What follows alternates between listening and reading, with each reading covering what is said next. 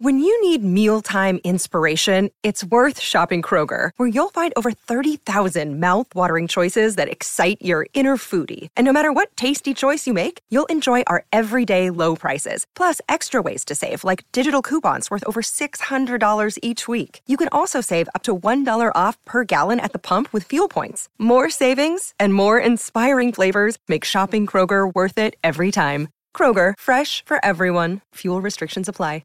Spiritually, I'm with you. Financially, I am elsewhere. Sorry. That's fair. Honestly, can we get a shirt? Where's Digital Spurs when you need them? Spiritually, right? I am with you. Financially, I am not.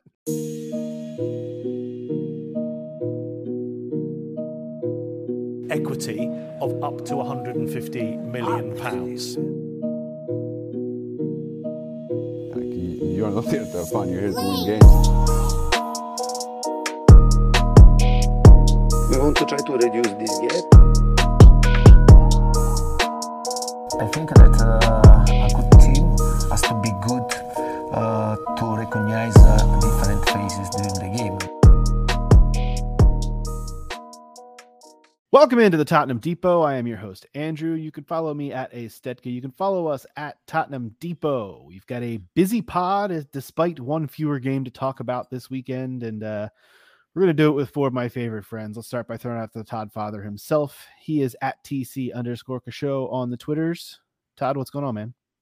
You know, Andrew, despite the somber mood for some, any day that you get to chat with your mates about a Champions League victory and, somebody getting their debut goal, especially when you pay $60 million for them, is a good fucking day.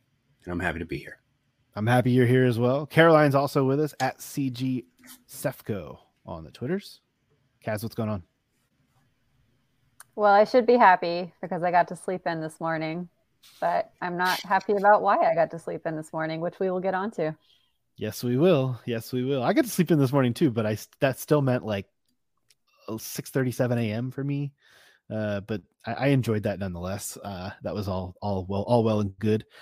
Scott's also here at DSM Spurs, gearing up for a big Iowa State college football match today. He's excited about the Cy Hawk Trophy being awarded, and but has graciously given some of his time to pod with us. So how's it going, Scott? Good, man. Big day for the state of Iowa for sure. Got one eye on the screen, but exciting day for college football. Definitely bummed there's no Spurs, but completely respect why there's not, and we'll get into that. But yeah, go Cyclones today. And I caught for the first time that you call us friends. So we're graduated from coworkers to friends, and that's a massive deal. So I'll also need to point that out. Let's see how the college football game goes today. As I said, I'm with you spiritually, but not financially today. So we'll see how that turns out. Andrew put a bet on the Hawkeyes, so we will deal wow, with that. Why you gonna put the guy in front street like that? Goodness, like we were trying to be tongue in cheek here. Golly. I'm not even sure what you mean. What is this betting you speak of? You know what? I don't care. Hey, it's completely legal. It's completely legal in the state of Arizona where we're I not going to put it. Yeah, and we're not going to be tongue in cheek on this spot. All right, we're going to just say things as they are. All right, that's fair. Fair the fuck enough. On the other side of the track. Yeah. We also have the TC and Kaz derby tonight in USL. It's so going we'll down. see if we're still friends after that. What's the bet down. There? Is there a loyal. financial wager in that game or? Not yet. That's after pod business, sir. After pod business. We'll get into that after pod. I haven't even gotten through all the introductions yet, and it feels like I've allowed the podcast to get off the rails, mostly to my own doing. But Shuban is also with us at the Real Shuban. Shubs, what's going on, man? Hi guys, it's good to be on. Shame there's no game to talk about, but hopefully things are going to get back on track, back to normality as it was during our 70 years of our reign, and we'll have a game to talk about coming up next Saturday, and obviously game on Tuesday. Absolutely. And we do, of course, have a game to talk about, but not the game we thought we were going to be talking about as well. And as you mentioned, we'll get into that game, the win over Marseille, in a little bit. But before we get to that, obviously, I mean, what else can you say? Her Majesty the Queen passed away, and that causes ripple effects throughout the entire United Kingdom, much less Premier League football. So that's what we're obviously going to start by talking about here. Spurs and Man City today's game postponed. We'll find out at a later date whether or not that, when that gets rescheduled in what we know is going to be a busy fixture schedule the rest of the season. Still a little bit unsure about next Saturday's scheduled match against Leicester. We're not 100% sure it's going to go forward. There are a lot of different reports out there that it won't. Some reports that it can, but may still not. Maybe it's just games in London because of police resources that get postponed. Very unclear on all that. Those are bridges that we'll cross when we get to them. But I guess, Shubhan, I want to start with you because, you're closest to this, obviously. What's, give us your thoughts on the postponement and all of this kind of stuff going on. Obviously, it's unprecedented in terms of all of our lifetimes where something like this would happen, and it would postpone games. Yeah, obviously, so I'm trying to think. Actually, Andrew was talking about this before. I think when 9/11 happened, I don't remember. I think there were armbands and everything else. I don't remember games being postponed or anything like that. And for me, don't be wrong, I feel sorry that Her Majesty Elizabeth II has passed. But someone will say grandma, great grandma, mother, whatever.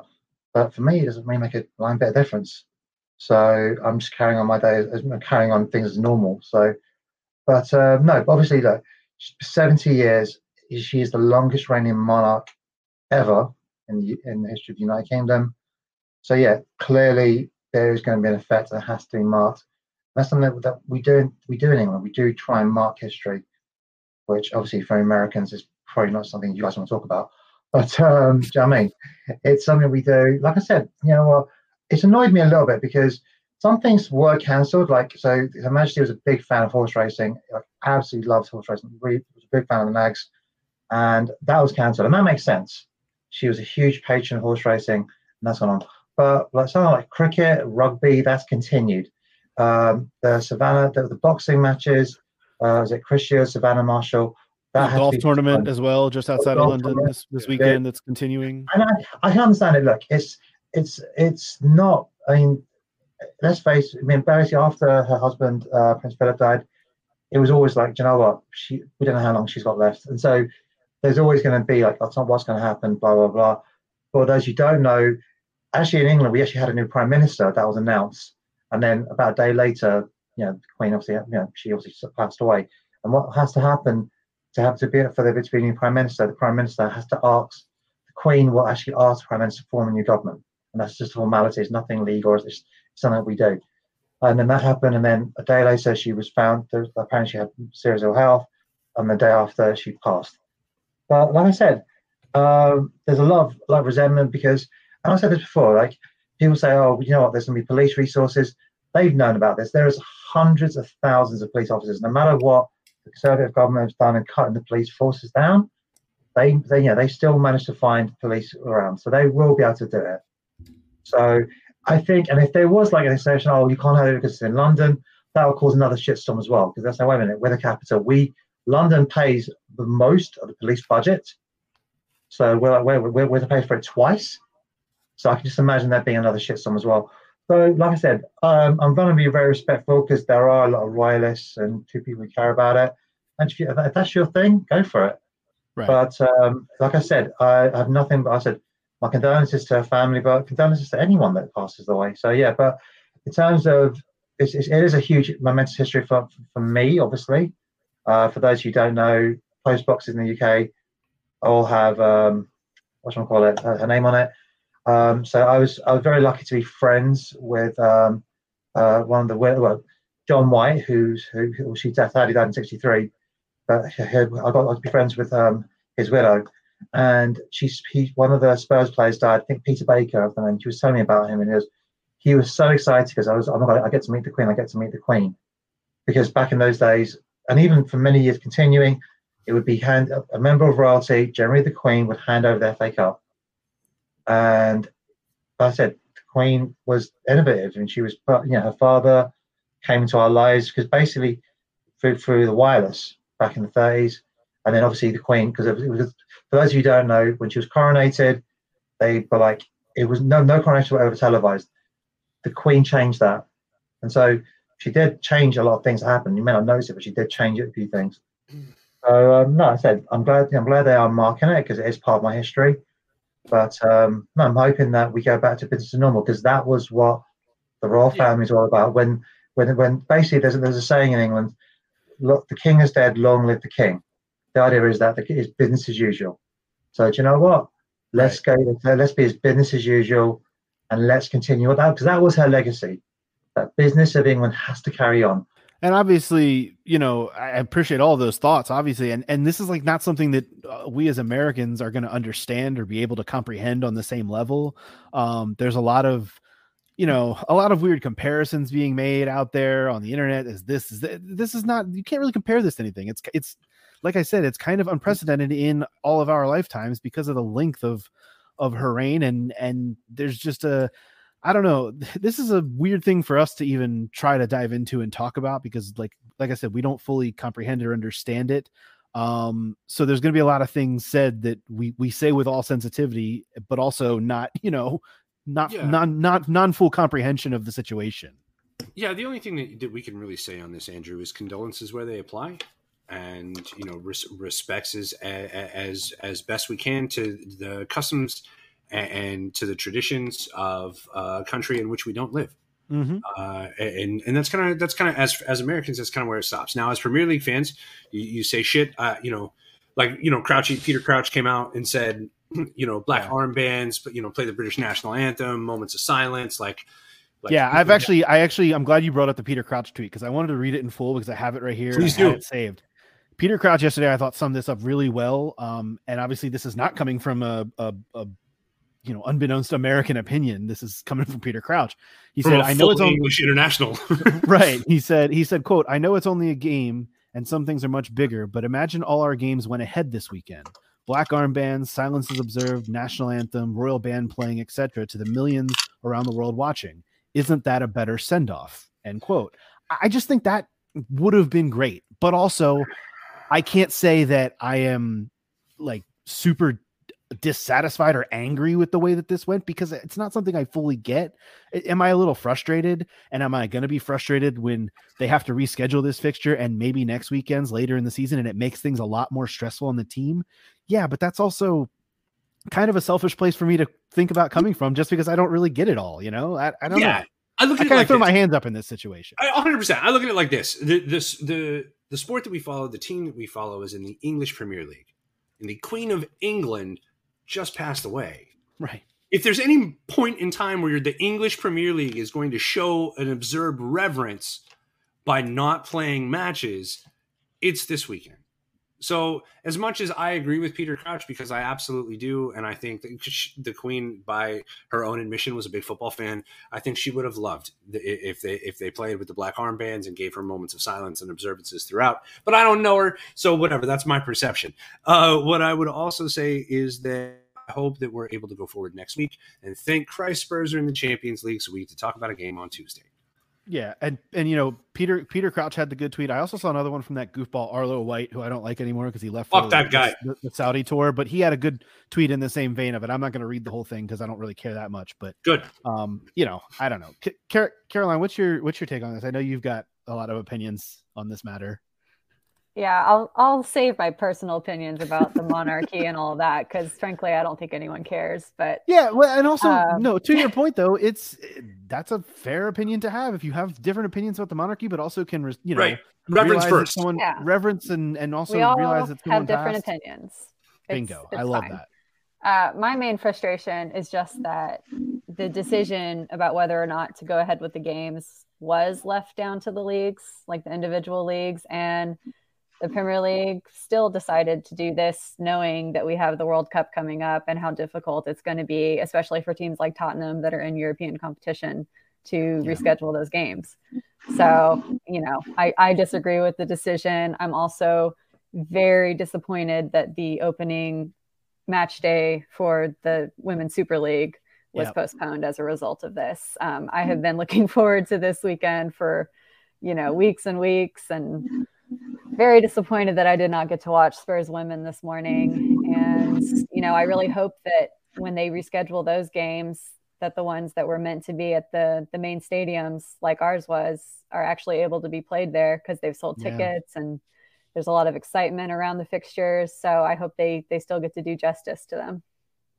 Yeah, it would be nice if that all still came through. I totally agree with you, and I was feeling the same way. I was fully prepared to, get up extra early this morning out here on the West Coast and watch that opening game, because that would have been a really cool scene. And that, of course, the Women's Super League gets wiped away too by these postponements throughout the country.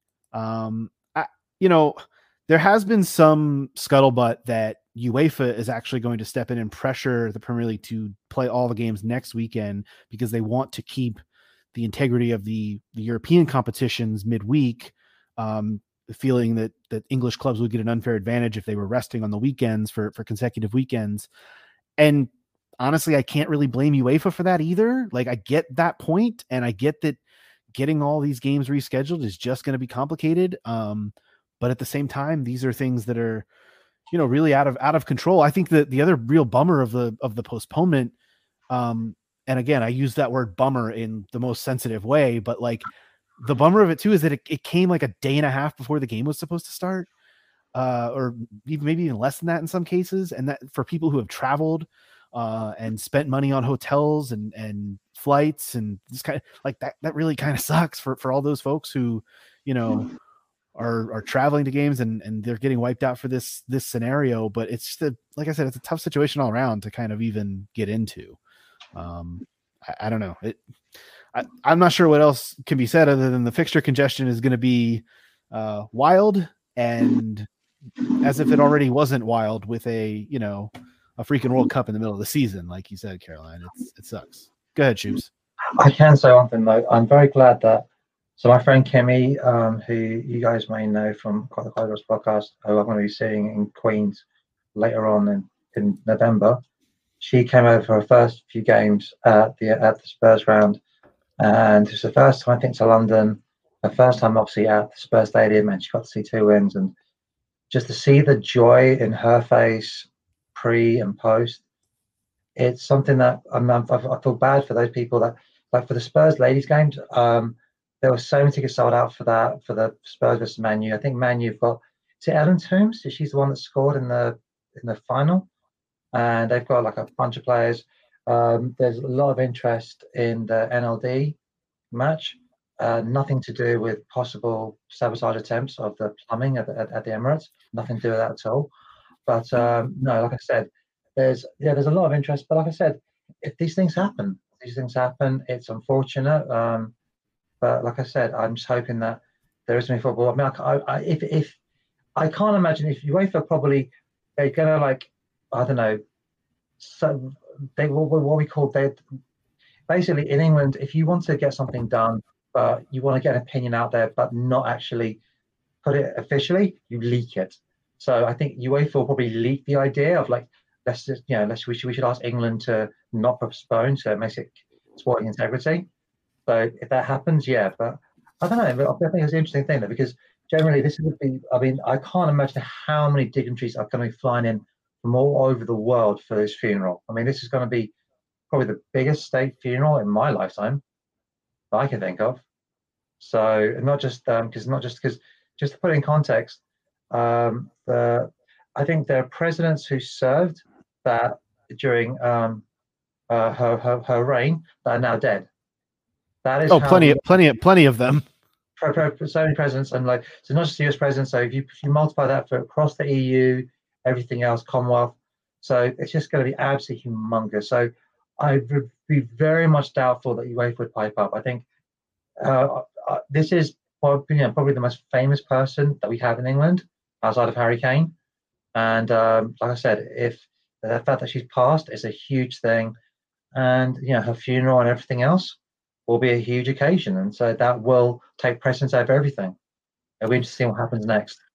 Yeah, and that funeral was set for Monday, September 19th, so Monday after this coming Monday. So that kind of does remain to be seen what happens with the Leicester match next weekend. If the Leicester game is postponed, Spurs are still going to play their UEFA matches midweek. They have the game against Sporting this coming week, but then the next match after that would then be Arsenal on October 1st, if the Leicester match does indeed get postponed, which is quite interesting to say the least. I mean, that would, with an international break thrown in there as well, which is also very strange that they're even having one of those when you're interrupting a season with a World Cup. I don't know why we couldn't have done away with the international break, but that's me just adding a little diatribe there. But yeah, it's all an extremely weird situation to say the least. And we'll kind of put a pin in it there and see what comes of it in the coming week. But do you guys want to move on and talk about the Marseille match? Because I think this is, what we would really like to be potting about is football matches. And now we get to, this was a really fun match. I thought a really interesting and extremely compelling and just a great return to the Champions League for Spurs. Todd, I want to come to you first, because watching this game, to me, I felt like I was being influenced by the broadcasters over here in the States watching it. Because if you watched this game in the first half, Marseille were dominant and they just were all over Spurs, and they were cream of the crop of Europe all of a sudden. And then, a red card early in the second, Spurs take a little while to get on their feet, but get 2 goals on a brace from Richarlison. And I'm thinking, wow, Spurs were really lucky. But then when you go back and watch the game without the commentary, which I did, and look at the statistics, Spurs actually kind of dominated this game. Did they not? Yeah, I don't watch the broadcast commentary on Paramount Plus or whatever we get over here. It is the definition of hot fucking garbage. They put us out in a 4-4-2 when they lined us up on the they're asshats. They have no idea what the shit they're talking about is garbage. I will say, Todd, to be fair, I will defend them in this moment. That, as you always do when we're talking about the media. No. Hey, how dare you, first of all, because I started this segment by criticizing the media. Secondly, that sheet is given out by UEFA. So that is not on Paramount Plus /CBS / the Champions League broadcasting. Yes, it fucking is, because if you've ever done a broad, like, you do your fucking homework, and any ounce of homework leads you to go, these guys don't play a 4-4-2. What the fuck are we doing? They didn't say that on the broadcast, but they showed the graphic. Anyway, it doesn't. I'm just excusing the broadcasters for that very specific thing, but I've derailed you. Go on. That's fine. The whole point is, I don't know if it was, when it was is when we lost the Champions League final. The one thing that I've noticed is everybody was kind of holding their breath, because if Spurs won the Champions League final, nobody could say shit to them ever, ever, ever again. And we didn't. And it was almost like the entirety of the media world exhaled. And it was like, God, I fucking told you, those guys always bottle bullshit. And ever since then, it's just been like, Spurs are the quintessential, it's not villain. Villain's not the right word. It's the quintessential also ran in the mind of the media. And it's like, they'll never be talked about despite their players, individual players. They'll never be talked about in the same breath as even, I don't want to throw out any other team names, but what I'll say is they won't be mentioned in the same breath despite current form as any of the other teams that are around them in the table.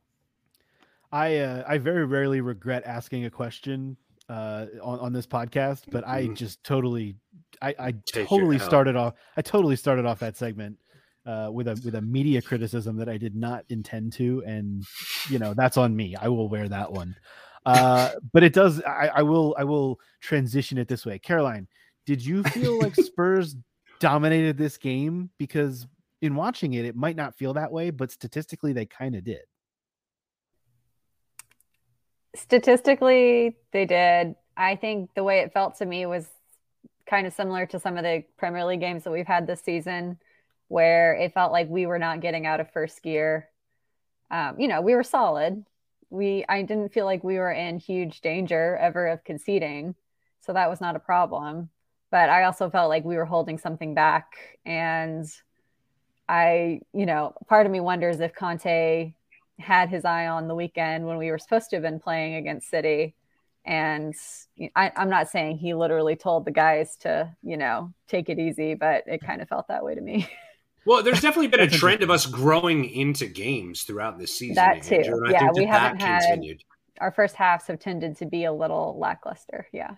Scotty, this is kind of I'm realizing this in a very slow way, but through watching this season, this feels to me, and I've heard this comparison made, so don't think that I'm coming up with this on my own, but I've heard this team compared to Jose ball, but you can tell that there's something different about it because it's less hold on to your butts and it's more be controlled without the ball, be more solid defensively so that you're not allowing great chances.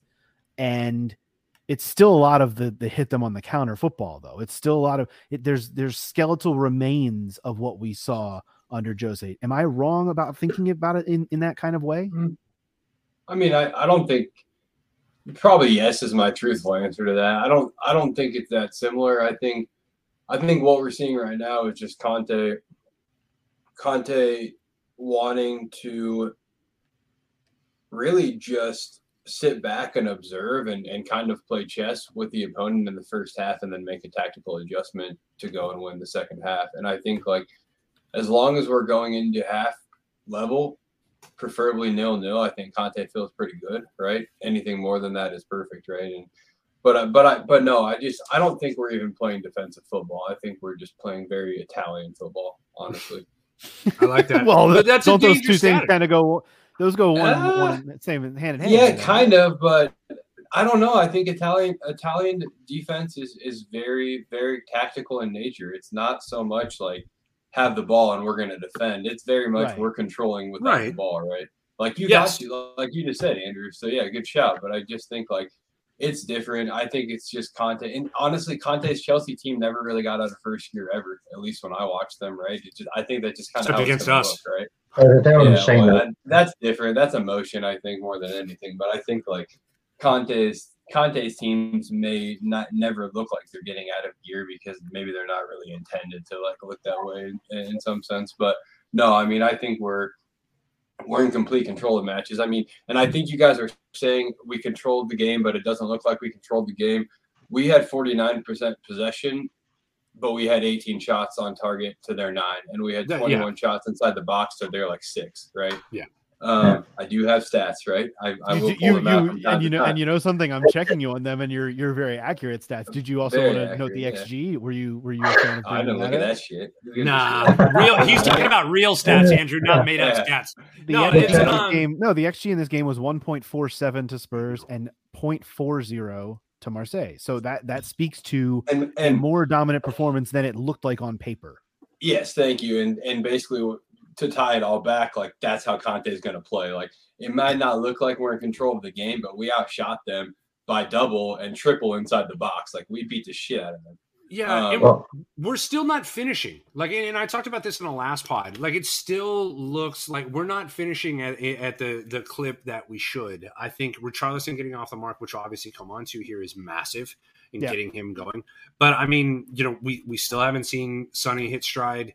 It's something where I think Kulusevski's cooled a little bit, despite how well he's playing in terms of production. Things have clamped down a little bit for him. I think Kane is something where we're seeing numbers, but they're more sporadic than maybe we want them to be. So I think, again, we're still kind of growing a little bit into this season. And I think when we do, this team has the opportunity to do pretty impressive things, Andrew. Todd, I'm really glad you brought some of those names up because, I didn't even really go over the lineup for this match before we started talking about it. I thought it was kind of interesting, not surprising, but interesting that you do get another Richarlison start and Kulusevski remained on the bench.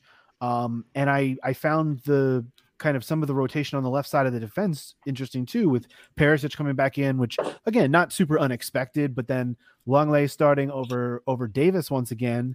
And us being able to see a little bit more of the, this did not feel like West Ham a week prior where there was no ability to get the ball out, playing it out from the back. And there was, this felt a little bit more free flowing, a little more counter attacking.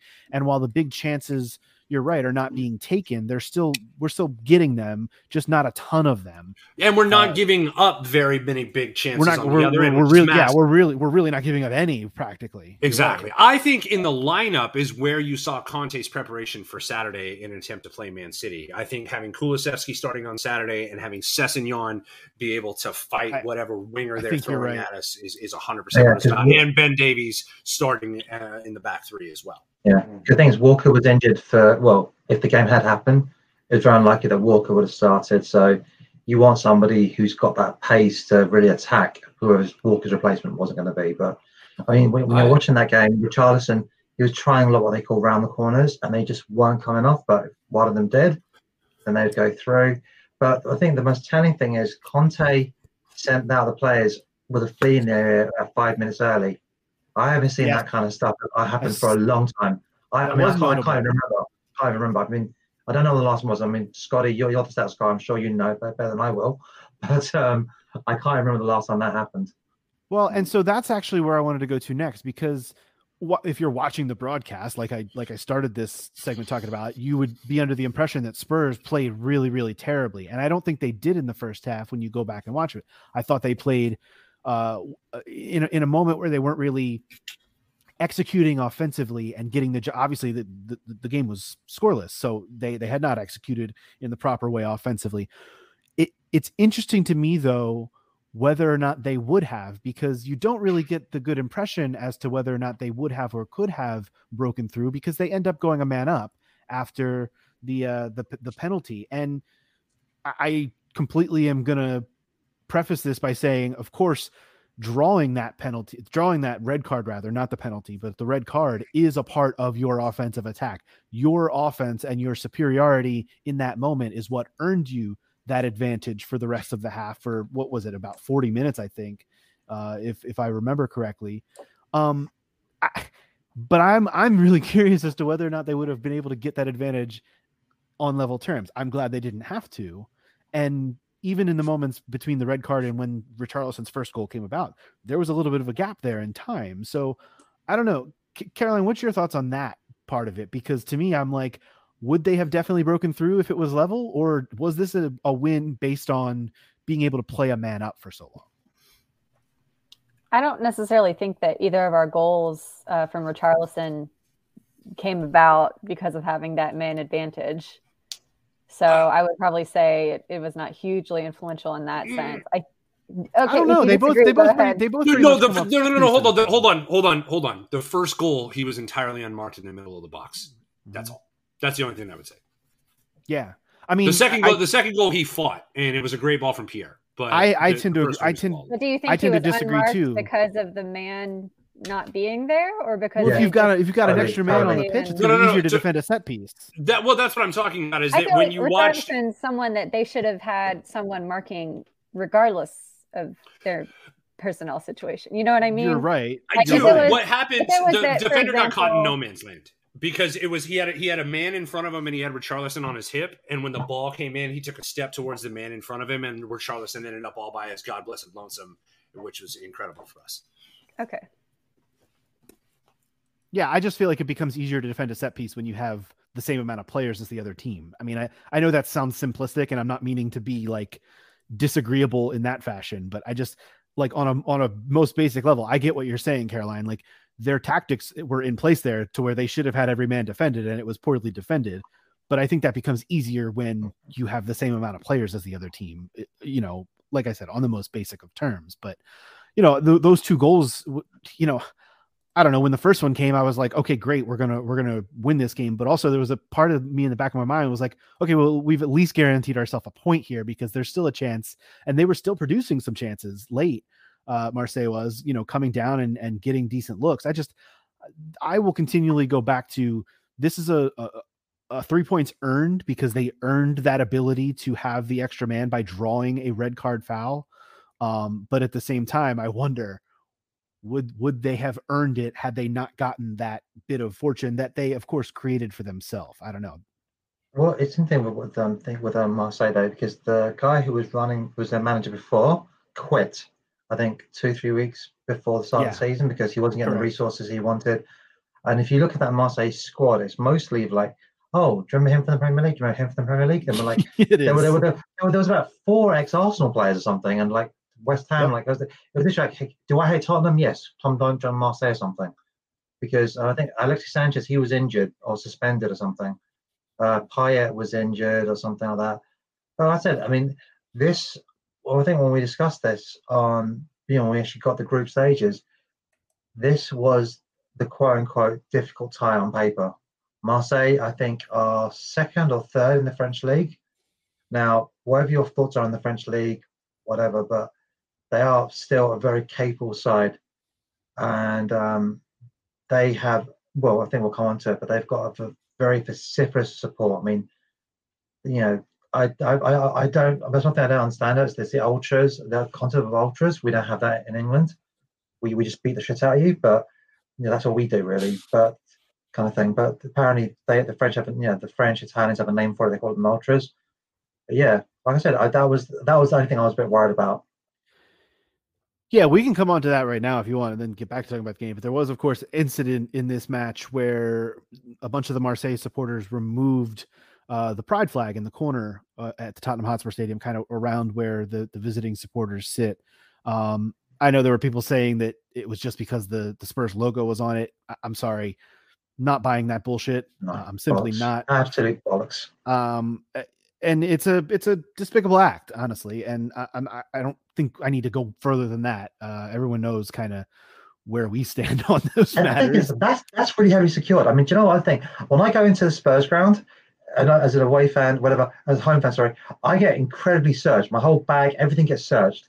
They had fireworks, and they haven't managed. I mean, that thing is heavily secured. How the hell are they able to rip that off? Either they are on steroids or something, but they were able to rip that off. How that was possible, I have no idea. Where the hell were the stewards? Where the hell were the coppers? Do you know what I mean?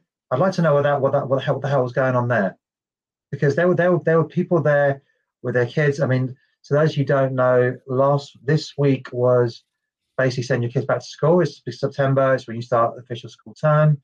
But obviously, a lot of kids were, it's the Champions League. A lot of parents were taking the kids out anyway. And this would have been, for many young children, this would have been their first Champions League, especially at that end, which is the East Stand. That's more of a family stand. And so a lot of people would have brought their families to that. So for those who don't know, for 4 stands, South Stand, which is the Park Lane end, is basically you stand throughout for it. The West Stand, East Stand, and the North tend to be for more families, especially the East Stand as well. So there were people in there with families. And there might be kids there that will never want to go to a game again because they were being fried the shit out of. And I'm sorry, but the police, what the hell they were doing, and the stewards what they're doing, I don't know, because that should never have been allowed to even happen.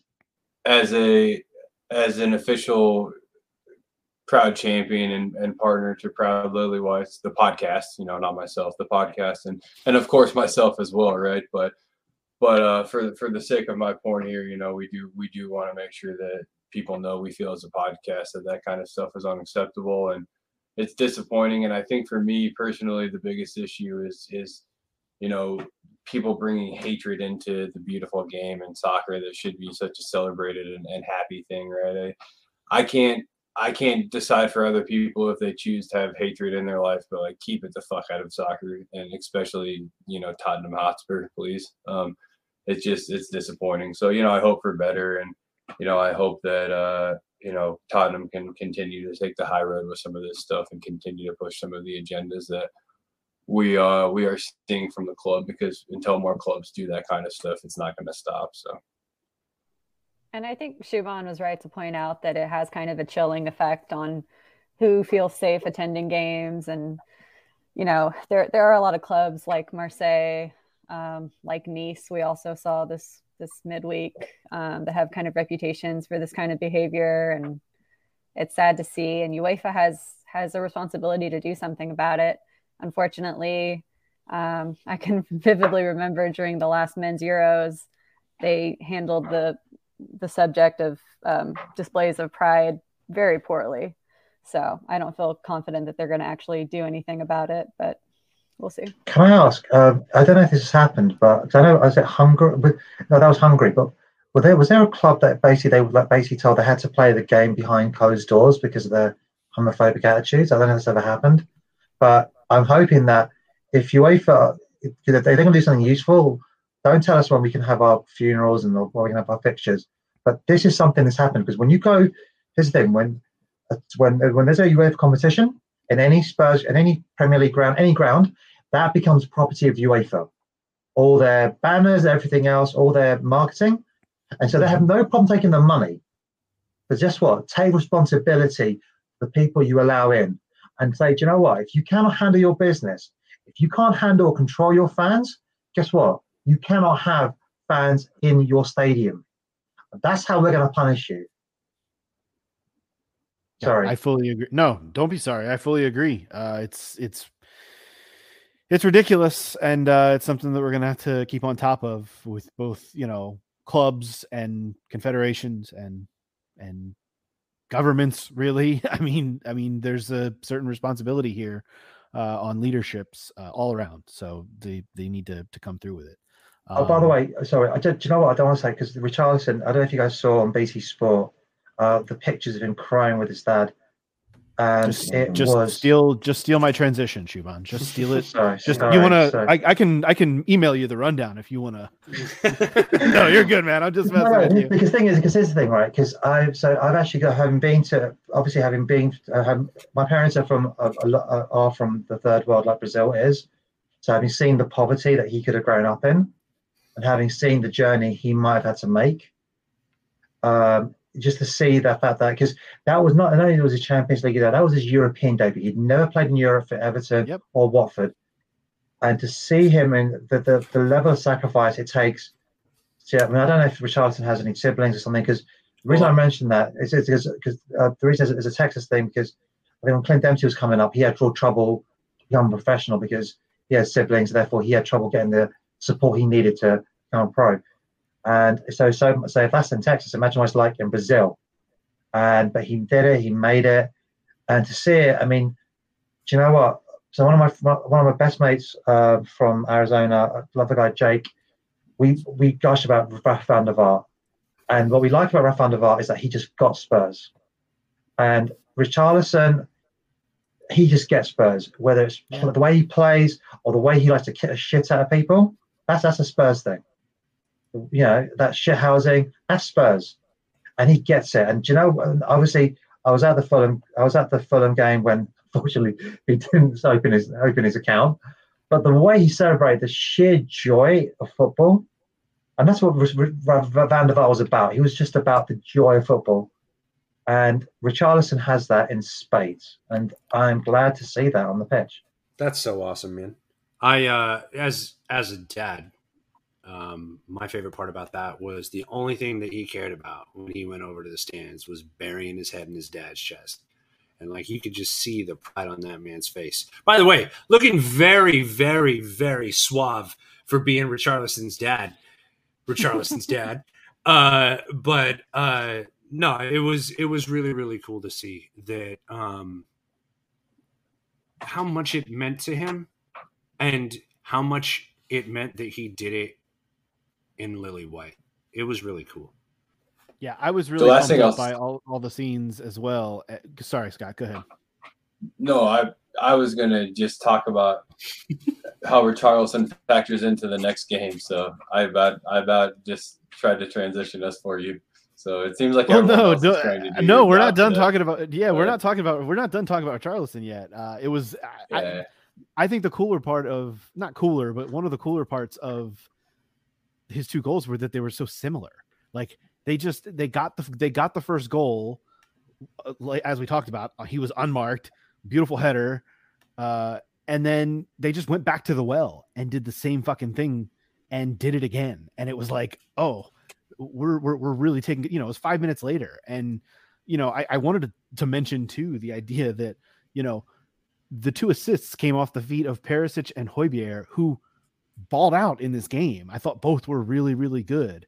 And not to mention, Todd, you brought up Sonny's name earlier. I thought Sonny was really good in this game as well. I think we're finally starting to see some of these players like, oh, hell yeah, like let's get on a run here. That's another reason why this postponement kind of sucks, because you feel like it might, stunt some kind of momentum. But for Sonny to have still not gotten off the score sheet, but for him to draw that red card and for him to play as well, for guys like Perisic to keep putting balls into the box like he has been, for Højbjerg to be contributing goals this early in the season, it's like there's really something you can see here. There's something cooking, and I really like all of that. And I think we all wanted to see the next one is Son. We wanted to see Richarlison get off the mark, and it's like it was really cool to see.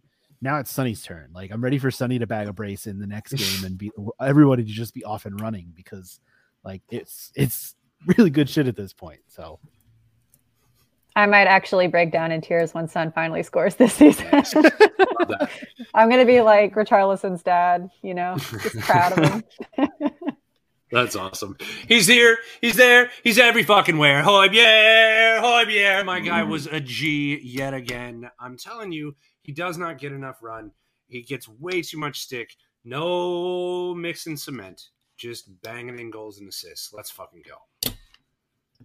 Yeah, it's been fun to watch. Sure.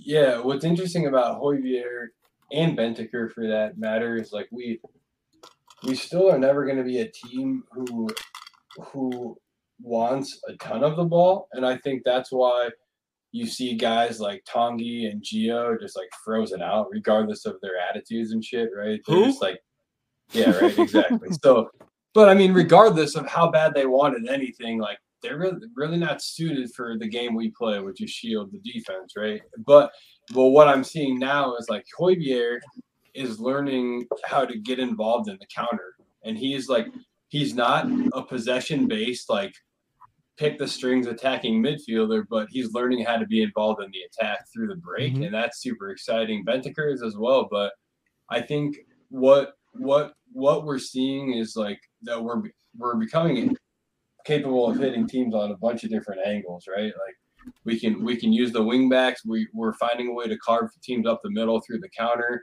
If you want to just give Kane and Son the ball and just tell them to go try to score, like we can always do that, right? I think we've got a lot of ways to approach our offense, and none of them require us like having a ton of the ball. So I think, again, not to bring up our earlier conversation, but it just seems like we're going to continue to see these matches where we don't, I guess visually look like we're outplaying the other team, but we absolutely are, and we're just going to find ways to score. And I think the progression is that we're getting those different angles and different ways to develop our attack, because for a while it was just find that space out wide, and our finishing wasn't great, right?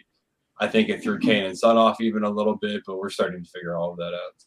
By the way, I'm saying that's about Ndombele.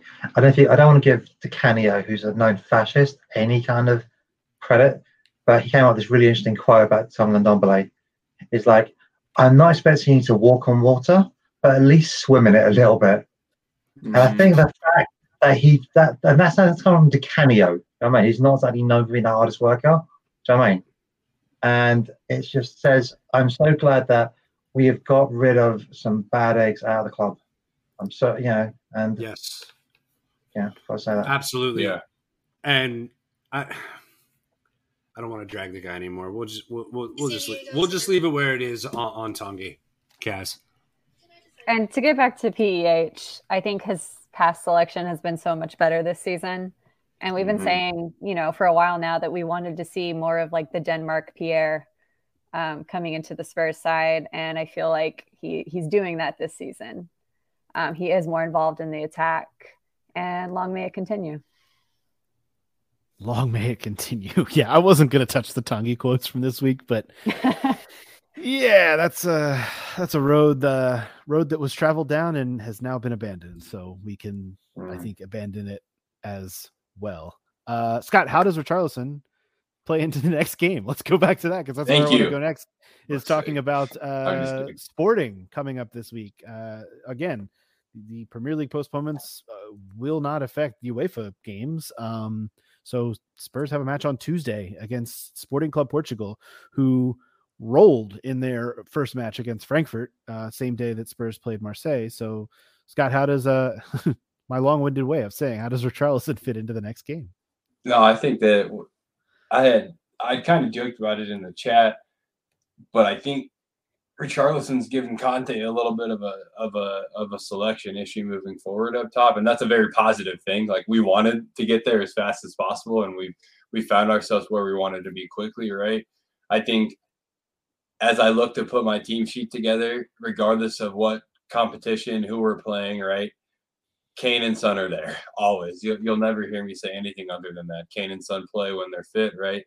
And I think Kulusevski needs to play, and I think Richarlison needs to play because of his momentum, right? So I'm very interested to see what happens. Like, if it's me, I sit Kulusevski, as harsh as that is, and I let Richarlison ride his momentum. I think that's very important for like the longevity of the season. But the interesting thing about to be relevant to the match, right? I think the interesting thing about Sporting is they are definitely going to play a defensive style of football and look to carve us through our gaps. And I think what concerns me about Sporting a little bit is when our left and right center back join the attack. Like, that's a space that I think Sporting will look to carve. They did against Frankfurt. So yeah, I think it might be more of a challenging match than we realize, and I think we're going to have to find a way to carve through a more defensive team, which will be interesting for this team, I think, to leave it at that. Something that I had not realized that I did not mention when we did our pod a couple weeks ago after the draw was that all 4 of the teams in this group play a back 3. And I don't think that's something that we had prior discussed, but it is. I was kind of curious. It's interesting. Yeah, it's an interesting clash of, you don't always see teams playing a back 3, especially 4 of them in the same Champions League group. So I do think that's something, if anybody watched the Eintracht Sporting game, and I watched the highlights and got a real vibe for how that game went, it felt very even, and very even that Eintracht was playing really, really well. And Sporting got 2 goals in a matter of moments. The first one from former Spur Marcus Edwards, and then kind of just rolled from there. They had gone up. Well, he provided the assist for the second one too, by the way. Exactly. And then they scored another one, 15 or so minutes later to make it 3-0. So they won that match 3-0, but I don't think the score indicated how good Frankfurt played. And but I do think I think Scott, I think you're right. Sporting is going to be a challenge, even though, it's on paper the level shouldn't be that high, but Shuban, what do you kind of see from this Sporting club? I'm not sure what to expect, other than I think Marcus Edwards is going to be ironically a problem. Well, it's really weird. I asked about. I mean, obviously, Scotty knows Rai, and obviously being Portuguese, and another mate of mine is a fan of Sporting of Portugal, and so basically the nature of the Portuguese market, the Portuguese club sector, is that they have to sell basically one of their best players every year just to keep the lights on. So I asked one of the guys I know, Mike, about Marcus Edwards, because I said, you've seen him a lot more than I have. What do you feel? And that's what he said. I'd say give him a full season at Sporting and see where he's at. But like I've always said with him, he has the talent, but does he have the maturity? It looks like the latter is finally there. Let's hope he's able to go from strength to strength in a full-time number 10 role. Because I think when we had him under Mauricio Pochettino, he was playing as a right wing forward, or like left was right wing, but just cutting in. And I think he's had to go away. He's had to come and develop. And I think weird thing is obviously Eric Dyer, obviously famous. He came from the Sporting Academy, as did Bruno Fernandes and Cristiano Ronaldo. I'd be interested to see how that goes. I mean, I'm really curious because I think Marcus Edwards. This is the first time I think, obviously, BT Sport will have covered him because obviously I think he played for Victoria Guimaraes last year or something against Arsenal, maybe. Well, I guess I definitely remember him playing last year or the year before that. But definitely there'll be a lot of interest in Marcus Edwards because he was someone that, Mauricio Pochettino unfortunately did call similar to Messi, which probably didn't help him. He had his issues with Daniel Farke at Norwich City, which didn't help him, and I think Norwich sent him back. And clearly, they don't mind Spurs players because Norwich fans still harp on. I mean, I think you guys saw it when South Korea, some guy had a Skippy number, whatever, a Norwich kit or something. When the guys came in, I said, look, there are so many players that I've seen come along, wonder kids, and they just fade away. Famously, we had a one-season wonder who's now a 6-season wonder. Do you know what I mean? So, like I said, I'd be interested to see what Marcus Edwards does. I'm hoping there's too much hype about this, because obviously there will be though. Just BT will be interviewing him and everything like that. But like I said, it's just about two teams, and it's not about Marcus Edwards playing against his former club or Eric Dyer. But it will be billed as such, though. It's just the way it is.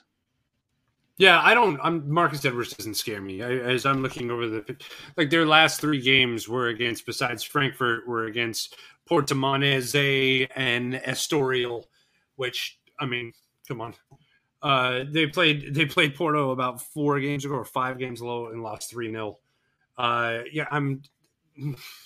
It's Champions League, and it's at their home ground, and we seem to grow into games. And so if we give up a cheeky goal early, it could be tough. But realistically, from top to bottom, we're better than this team. The reason why Marcus Edwards didn't make it at Spurs is because Marcus Edwards isn't good enough to make it at Spurs. I don't care how many years you give him in the fucking Portuguese league. Yeah, for the record, Sporting did win their game today, Saturday the 10th, 4-0. 7 of the 11 players who started against Frankfurt midweek this past Wednesday also started in that game. So that'll give you a little of an idea of where they are rotationally as well. And of course, Spurs coming off of almost a full week's rest from what will have been their last game. So you would expect a rest advantage and honestly, a talent advantage and all of those things that go with it. Right, Caroline? Yeah. The thing I took out from the highlights from the Sporting versus Frankfurt game was that Sporting were very vulnerable in defense to, very prone to errors. And if we have this rest advantage, we're going to be able to press the hell out of them, force those errors. It's a good opportunity for Son to get a goal, honestly. Yeah, it does feel like one of those matches where Sporting are going to want to be aggressive with the ball and want to come at you and score. And that, like you said, vulnerable is the word. It's going to leave them open at the back for a counterattack. And I, for one, cannot wait to see what that combination would bring. You know what I mean? I'm excited for all of that. So nobody backed me up on that. So I'm just going to back myself up, give myself the old pat on the back and high five. We will have at least a game to talk about next weekend. We know that much. It may not be 2, but it will at least be 1. And it may be 2. Again, all of these things kind of still up in the air. So we will find out. And that's fine. We're here to talk about it when it all falls back down to earth and stops being up in the air. How about that? You can follow Scott at DSM Spurs. You can follow Shuban at The Real Shuban. You can follow Caroline at CG Stefko. You can follow Todd at TC_Kasho. You can follow me at A Stetka. Most importantly, you can follow us at Tottenham Depot on all the socials. Find your Twitter, your Instagram, your TikToks. Rate and review on your podcast app of choice and subscribe so that when we post a new episode, it drops right to you and you don't have to worry about coming and finding us, and tell a friend as well, because that's much appreciated. Until next weekend, this has been the Tottenham Depot podcast. As always, come on, you Spurs. Thank you so much for stopping by the Tottenham Depot. Thanks to Scott Bird for our intro music, as well as the tunes you are hearing right now. Thanks to Dakota Booth for our artwork. Thank you as well to our spouses who put up with our obsession with this football club and for all that they do. And thanks to you, the listener, who really makes this happen. Supporters make this club, and you, the listener, are what make this podcast possible. Be sure to follow us on Twitter at Tottenham Depot, and as always, come on, you Spurs.